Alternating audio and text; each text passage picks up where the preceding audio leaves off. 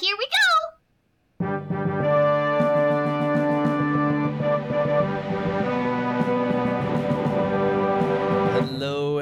Hello. This is Gifford, and welcome to OMNI, the podcast. It's great to be back. Sorry about the long delay between episodes, but got one for you today. I hope that it's going to be to your liking. As you hear, there's only one voice, and it's just my voice. This is going to be a solo one, and it was never my intention to do this solo. I started this project with my buddy Luce, who has since, how shall I put this diplomatically, has divorced himself from this project. He's didn't necessarily stop ghosting me. I still have no idea behind his intentions because he hasn't spoken to them, but he did let me know that he doesn't want me to communicate with him anymore. Fair enough. I appreciate clear communication. And the last episode, I put out a supplemental episode back in December. He told me very briefly that he thought that wasn't appropriate for me to do that and asked me to take it down and that he wasn't going to listen to it. Okay. So that's the update on that. It's, again, not my intention to do this as a solo thing. So I am trying to line up some guest speakers to come in, or a guest co-host, I guess would be a way. I do have some people that express some interest, but you know how people are, like, oh yeah, I'll do it, but getting them to line up a time, getting them to set up, we have to, get the equipment. It's not just, casual. I mean, it is kind of a casual conversation, but it takes some getting stuff together. And so with trying to keep some inertia going, trying to keep a little bit of, my original idea was, scheduling once a month or so to get these out. I figured I should just do my best on my own to come up with something. So I put together some random thoughts that I've had about some topics. I hope that you enjoy them with as you're doing your daily stuff, got your earbuds in. Maybe you're cooking and prepping some meals, or maybe you're working on your car out in the shop or your wood shop or doing something. Maybe you're driving. I know a lot of people listen to podcasts while you're driving. So whatever you're doing, I hope this lightens you up a little bit, gives you something to think about, and hope you enjoy the show. All right, block one today is what I'm going to call Desert Island, and the inspiration for all of this came from the last podcast that I did with Luce, and he had mentioned an album that he would take on if he was stranded on a desert island, and it got me thinking, what would I have taken if I could have only one thing, one music that I could take on a desert island?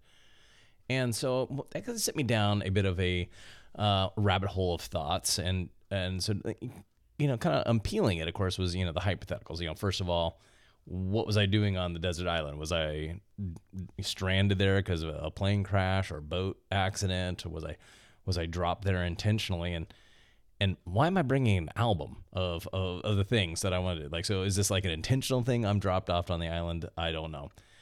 And it then got me thinking about the medium. When I talk about like album, what is that exactly? Is that going to be like a CD, an MP3? We talking vinyl, cassette tape? Because that would have some ramifications on what I would want to be able to listen to, right? Because there's limitations with those. They all are going to deteriorate over time. How long am I on this desert island? The vinyl can warp in the heat, and the tape can stretch. And of course, that would also inherently imply that I was having a device to listen to it on.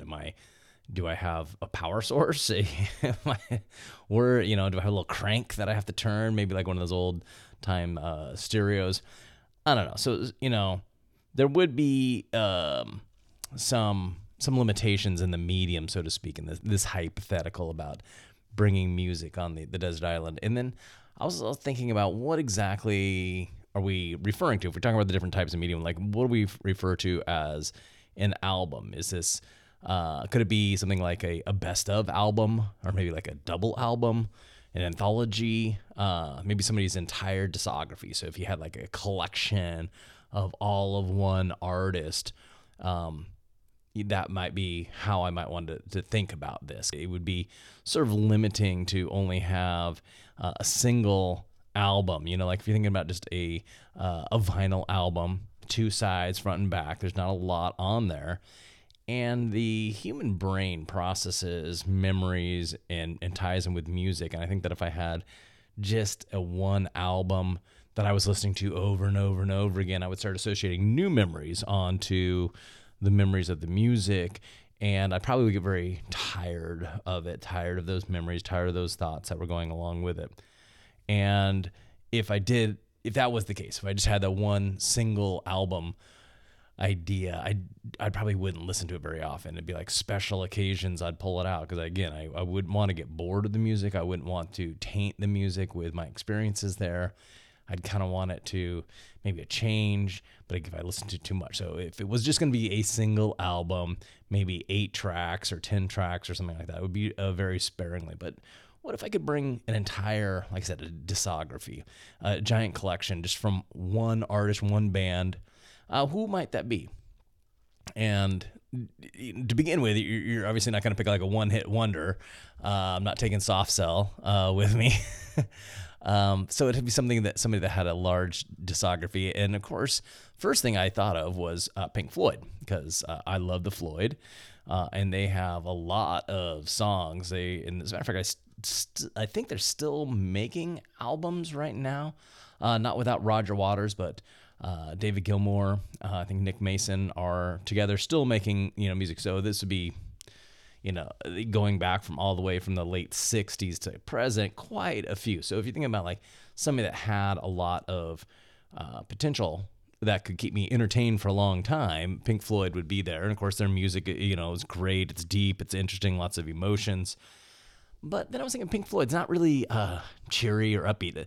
Even though it's emotional, it's kind of still limited. And a lot of their songs talk about how fucked up society is, and, another brick in the wall, which, if I'm on a desert island by myself, may not resonate, you might say. This may not be the kind of music that's going to sustain me for a long time with messages that don't quite play.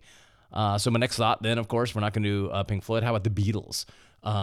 Talk about tons of songs in a wide variety of emotions that they covered. There was their early pop stuff, and then all the way to the Let It Be album with some of the more psychedelic sounds to it.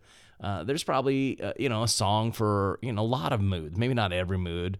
And they have such a large library of songs. Would it be possible to get tired of them? I guess maybe if you just listen to them over and over again.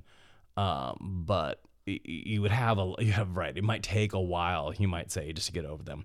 And but they're also very not overproduced. They were produced very well. There's not a lot of jamming, so to speak, in them. Besides maybe Revolution Number 9, there isn't a ton of things that go beyond the music. This is very much canned. It's and that's why I love them too, because it was so well produced. But again, is that something that's going to sustain me? And then my next thought of going maybe just the completely opposite of canned, well produced got me thinking about the Grateful Dead. Now, if this was a hypothetical situation and I could bring their entire discography, well, I might have enough to last a lifetime there. They obviously did studio albums, but they have a lot of live albums. They have albums that have been made, from their live recordings, not released by them, but some things like Dick's Picks. There's, I don't know how many albums of Dick's Picks. I know I used to have a podcast that I listened to that would have they would just play the Dead shows from that day. So it was like, April 10th, whatever shows they were playing that they would have on the podcast. And I thought that was kind of cool, but you could literally go, a whole, many years without hearing all of them all the time. And, that's kind of cheating though. Cause it seems like there are only so many songs. Now they did jam. They had their space and drums, parts that could go on for a while. But again, kind of this idea that I felt like was kind of maybe cheating a little bit in that. aspect of it, thinking an entire discography, and then you go on their entire live performing career, because they were all recorded. Then, okay, I was thinking, well, maybe I don't want something with modern, like with guitars and lyrics and melody of such. And I thought maybe I go to the classics. And when I think of the classics, my favorite would be, of course, Mozart. And just really think of the variety that something like that could bring. He has his operas, he's got concertos and symphonies, so plenty of variety, lots of different emotions. And it's weird kind of thinking about this too, when you think about listening to music from a guy that died 250 years ago, but yet that emotional connection is still there. When you hear, for example, his 41st symphony, you feel it. It's there. So he is a good choice to listen to, but I started having some doubts on maybe Mozart being my guy, because he died kind of young. I think he was in his 30s when he died, and there's something lacking in his music, sort of the wisdom of the age, the exploration of life in retrospect. When you're still 30, you're still looking up, so to speak, and you're still like optimism of life still propels you. And a lot of his music is that sort of optimistic type of music. And so, I'm on a desert island. Maybe I don't always want to hear optimism all the time. Maybe I need something, that can kind of ground me. So then I turned to thinking about somebody else. How about Beethoven, I thought. Now, Beethoven had a long career similar to Mozart. He's got his sonatas, he's got his concertos, he's got some amazing symphonies that you could listen to and in depth for many, many, many times. Have I listened to? I can imagine I can listen to him more. And the agony in his soul that was laid bare in the music, I think would really touch me in a place like this. If I was on a desert island, I would need something delicate but strong, something that was powerful but yet subtle. I think Beethoven might be who I might want to go with, but I don't know. There's a lot out there, so maybe I'm thinking too deep. Maybe I want something like Eminem. Maybe the rapper. It would take me, I don't know how long it would take me to memorize and master his raps. I could just see myself on a desert island trying to talk about mom spaghetti and all that stuff. Maybe that isn't, or maybe Taylor Swift. Maybe, again, I want something, not going to punish my brain while I'm listening to it. So maybe in some enjoyable Taylor Swift. But I'd love to hear your thoughts about this. I know I've obviously, as you can tell, spent some time thinking about it myself, but I'm sure other people have, or maybe I sparked your interest in that. Remember, you can always reach out to us, out to me at omnithepodcast@gmail.com. Yeah, I scored that Gmail address. So omnithepodcast@gmail.com. Block 2 is about survival. And when I wrote Block 2, I wasn't necessarily thinking about what we just talked about with Block 1, about the being left on a desert island. This is a different kind of survival. And some of one of my favorite shows, been watching every season since the first season, is Survivor. And I always thought that I could do it on Survivor. 40 days, and they are taken care of. Medical can come in and save them. They get rice, and they have people to help them build the shelters. And so the thing about Survivor is not necessarily survival. There is another show though that I also enjoy watching from time to time. It's called Alone, and that is a more of a survivalist kind of show. And in case you don't know the premise of the show Alone, they take some lucky contestants, usually about 12 or so, 10 or 12 contestants, and they take them to remote locations, usually in cold climates, so up in Alaska or Canada, or way down south in South America, and places where they drop them off. They get a pack, they get some supplies, and they have to do everything else by themselves. They have no one to talk to. They have to build a shelter. They have to find food, go fishing, and most importantly, keep themselves from going insane on such an adventure. And I like that show. And you might be saying, okay, Gifford, why are you bringing this up? Well, I had a little taste of being on this show alone, or at least made me think about that. Um, I was, we just had a massive winter storm here, and it was one of the storms where you feel like, oh, they talk about it. Oh, here comes the storm watch. Here's the one, I'm watching the news every night, and they actually let us out of school early, half day on a Friday, and no weather. There was no chance of it snowing on Friday. We're like, okay, yeah, I'll take a half day, whatever. And then Saturday, boom, it hit, and it hit hard. The temperatures were dropping. As a matter of fact, I think the temperature on Saturday was like 19 or something like that. And on that Saturday, we had some precipitation, but it wasn't fluffy snow. Like, I like watching the snow where you can watch the individual flakes and like imagine thudding down on the snow and it building up. This was the kind of precipitation where it was like freezing rain. You could hear it pinging off the windows, and then the wind started gusting, giant, massive storms of wind that were blowing the trees sideways. And all of a sudden, it wasn't as fun, although it wasn't bad. I mean, watching the storm out my window was all right. I was safe, right? I had shelter. I was it was warm inside, and I could watch it. And there was a tree across my street that was blowing, and we were kind of like taking like odds, like, is that one gonna go over? And across the street, a couple doors down, actually, a tree did come down.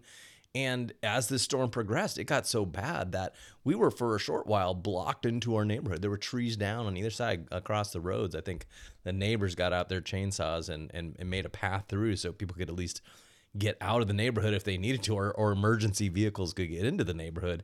It was quite a storm. And but again, I was safe. I was in my house, no big deal. And then, boom, lights went out. Some tree came down, took out a power line or whatever it was. And the kind of reality of it sets in. Like, all of a sudden, fun and all, watching, get an extra day off of work and blah, blah, blah. But now it's getting serious because the power's out, and you're like, well, when is it coming back on? And we don't know.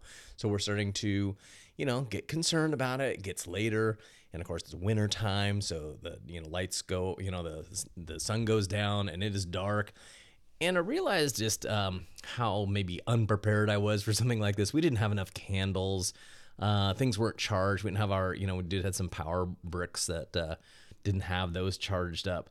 And now it was, rubber hits the road. So we did light our candles. We kind of scavenged enough food. We had plenty of snacks. We snacked our way through. And the temperature in the house started going down. And going down and going down, and it got pretty darn cold. So by the next morning when we wake up, we still have no power. They haven't even given us an estimate of when we're getting more power back on. And I'm in my long johns. I've got a hat on.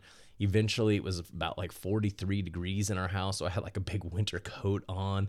I was layered up and just freezing cold, like in the house. You could see my breath in the house, and you're like, think, well, okay, your house is supposed to be warm, but we don't have working fireplaces, and we rely on that electricity.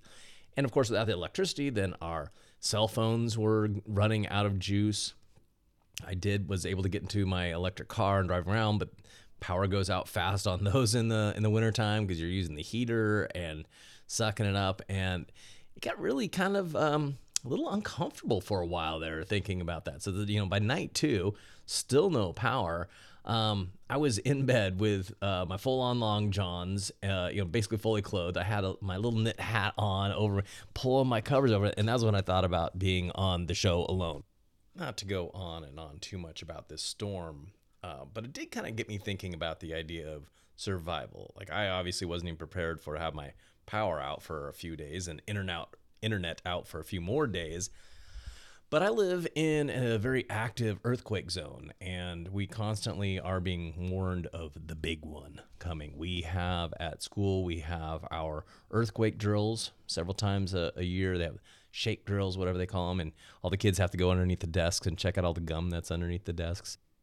But if there was a big one, the big earthquake, I might rather be at school than at home. My house was built in the 60s, and I have a feeling if there was a big earthquake, it just might come a tumbling down.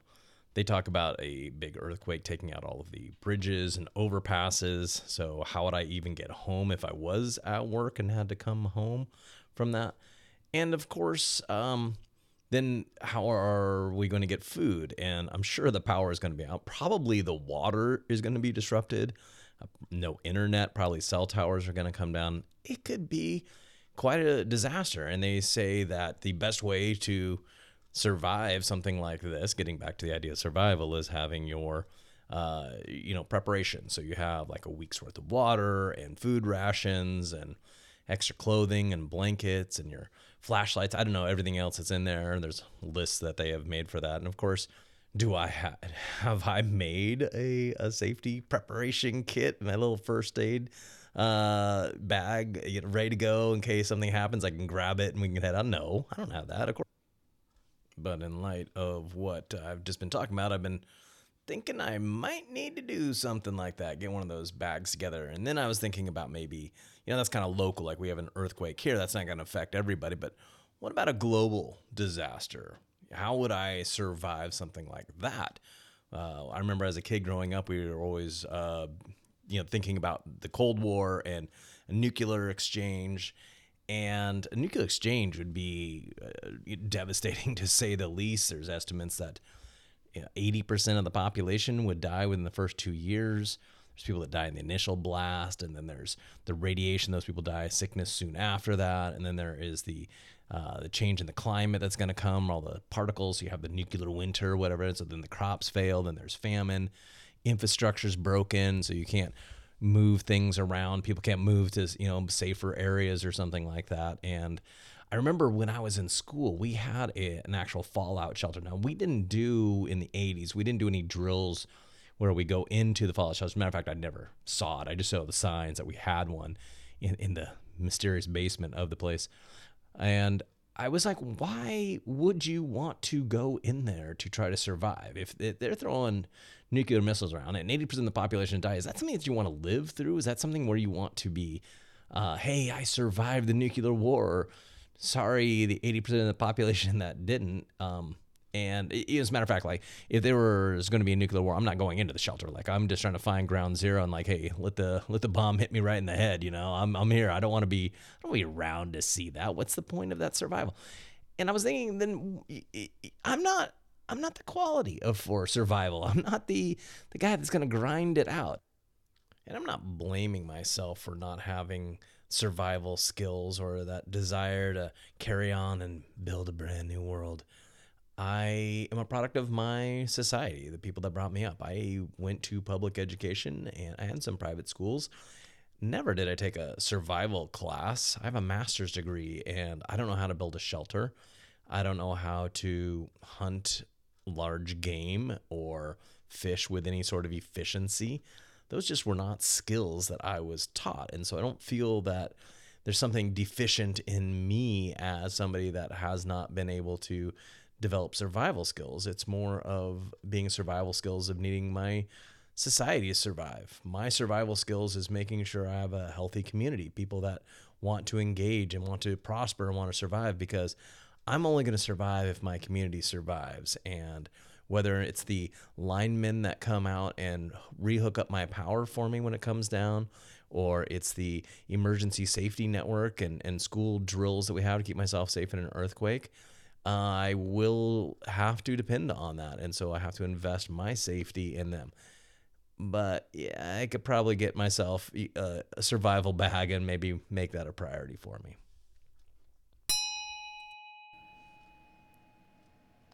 Block 3 today is going to be three things philosophy, near and dear to me. And we're going to be talking about Marcus Aurelius.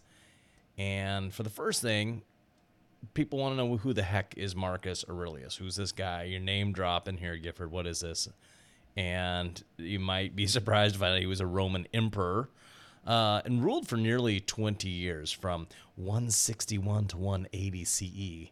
And for those of you who are light on the Roman history, he was an emperor about 200 years after the fall of the Republic. So that was when Julius Caesar took over and started ruling by fiat. And after Caesar, there were ups and downs in the empire. There were good emperors, there were bad emperors, there were so-so emperors, and dare I say, there were some very evil emperors. So when Marcus Aurelius was emperor, the empire was still strong. The fall, as they say, was still a ways off. You might say the decay had started, the rot had started creeping in, but there was still the Roman Empire, I think, as we classically think of it. And I guess it's a thing on TikTok these days. People are asking, do you think about the Roman Empire? Yeah, I do actually still think about the Roman Empire. It still impacts my daily life. And, Marcus Aurelius is a good example of that. He was known as the Philosopher King. Sounds kind of a hoity-toity title to have. But this is why I wanted to bring him into Three Things Philosophy. This isn't a history podcast, so to speak, even though I kind of would like to talk a little more history on this podcast. I want to make things relevant. And as the Philosopher King, he made his style of rule, you might say, was to focus on wisdom and virtue. He wanted justice. He wanted to have a fair hand and make wise choices. It's really, in our current political atmosphere in the world today, it's really hard to imagine a leader using that as his grounding force that he wants to.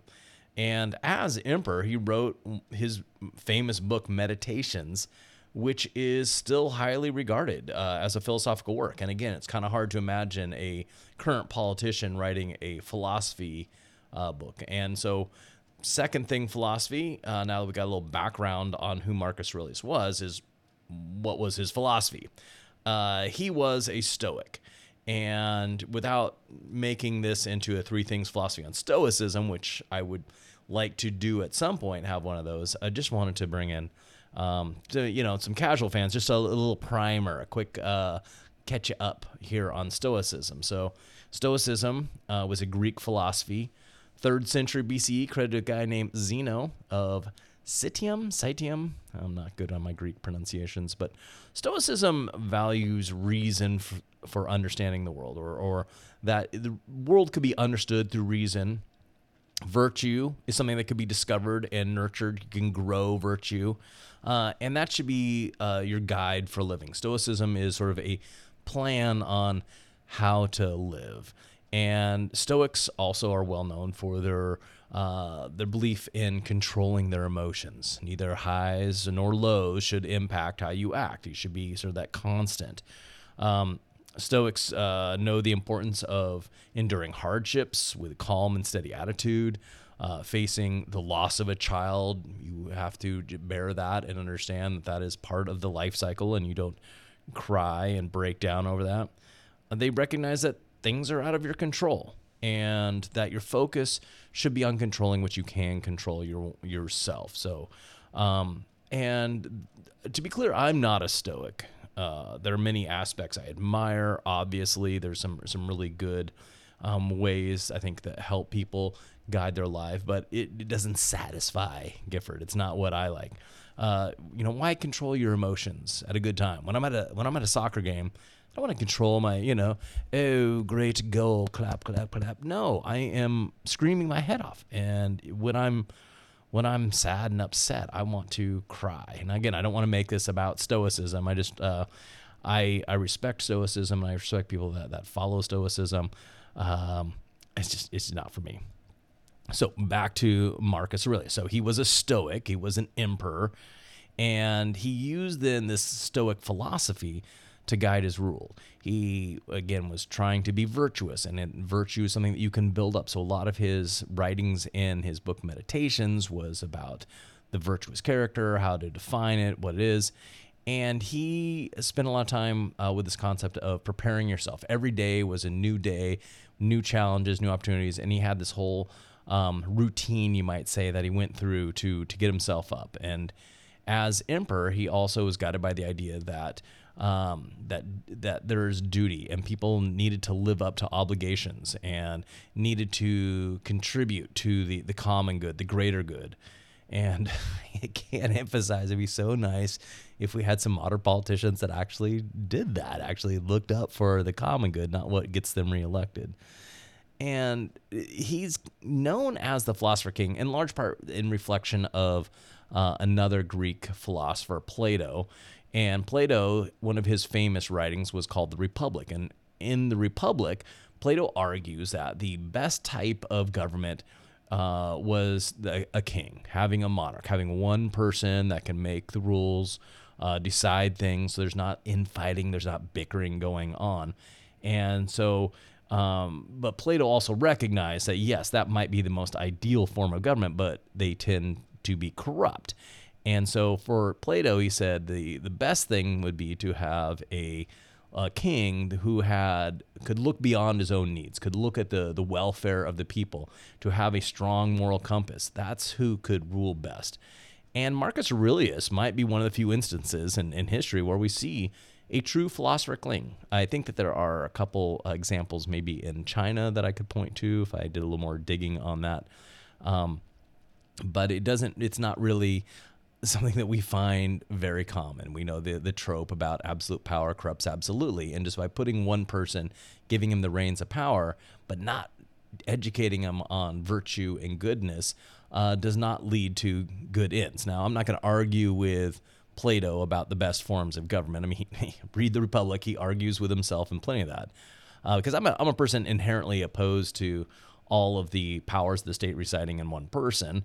However, it is important to recognize that maybe Plato was onto an idea of a guiding principle, and that we should have more of that in our leaders that we have. And so we can't just hope for the next Marcus Aurelius to come along, because we haven't had one since him.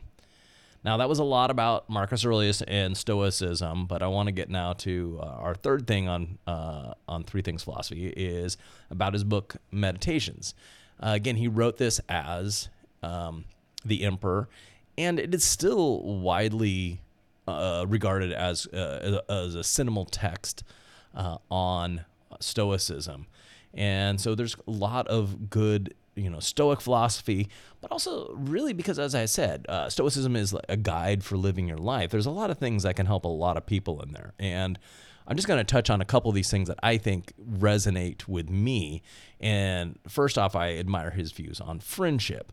And by the nature of Stoicism, they would say that a Stoic doesn't need friendship. They live, with, that calmness that they have. However, Stoics recognize that they value friendships. And Marcus Aurelius writes a whole bunch about how that there are people out there that may want to be your friend, act like your friend, but your real friends are the ones that stick with you in bad times. Real friends are the ones that are going to say something that maybe you don't want to hear. They're willing to disagree with you.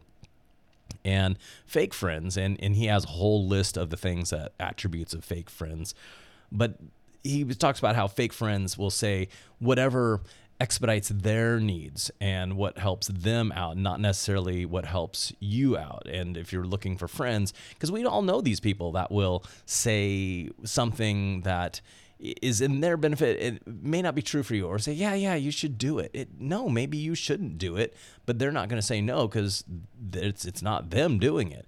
A real friend would say, hey, maybe you shouldn't do that. Maybe you should reconsider that.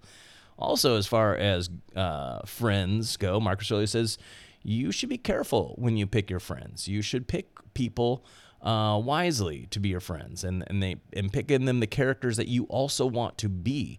So you should be very concerned about who and what they are, and then have those as being your friends. You don't have a lot of friends, but you have some friends that reflect, again, your desires. And then last on his on the topic of friends here was that he points out that friends aren't perfect.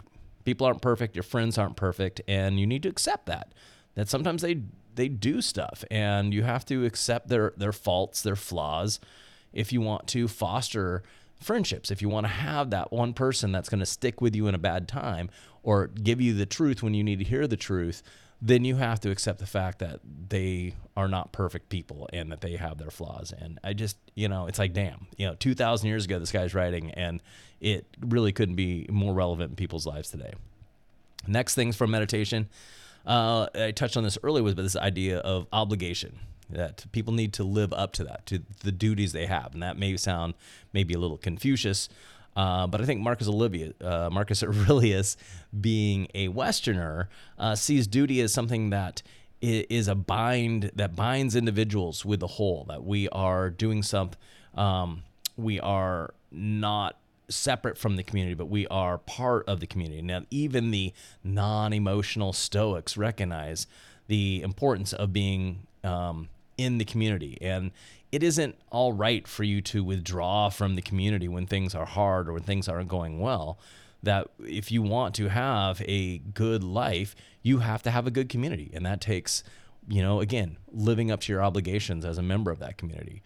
And that duty not is only to our community, but also to nature. He sees that same sort of pattern there, that we have to have duty to be good stewards of the land. And the best way to do that would be to live in harmony with nature, to not try to impose ourselves on nature. And again, here's a guy, thousands of years ago writing this, but it still rings true today. And then, so finally, the last thing about the Philosopher King that I want to get to is he writes about the importance of living in the moment, that people should have a full awareness of their current situation. And this, again, resonates with people, that we should not live in the past. We can't change that. We should not fantasize about the future, but to be here right now, that's your most important goal. And the only way to make good decisions, and of course, as an emperor, that was important to him, was to be mindful of where you are right now. There's no greater challenge than the present, and it is in those challenges, it's in the present, that creates opportunities, creates the ability to control your life and what's going on around you. It's not going to happen in the past. It's not going to happen in the future. It's understanding that right now. And so many things, of course, are out of our control. And so by being in the present is the best way to have control of what you can control in yourself. And that's the best way to live, according to Marcus Aurelius. And finally, I'll leave you with a quote from his book, Meditations. Do not act as if you were going to live 10,000 years. Death hangs over you. While you live, while it is in your power, be good. That's it for the show today. Thank you all so much for letting me join you in your earbuds with whatever you're doing. And big shout out to, I guess the only shout out is to myself for making this happen, getting it together, writing this, producing this whole thing by myself. I will try next time to have a guest on. Again, this isn't my idea to be a solo project. However, it is what it is for now. And if it has to be another solo one next time, although again, not my intention. So let's keep positive, and I will have a co-host next time, and we'll talk about some other delightful topics. Remember, you can follow us on the Instagram at OMNI the Podcast. And of course, keep those emails coming in at omnithepodcast.gmail.com. Until next time.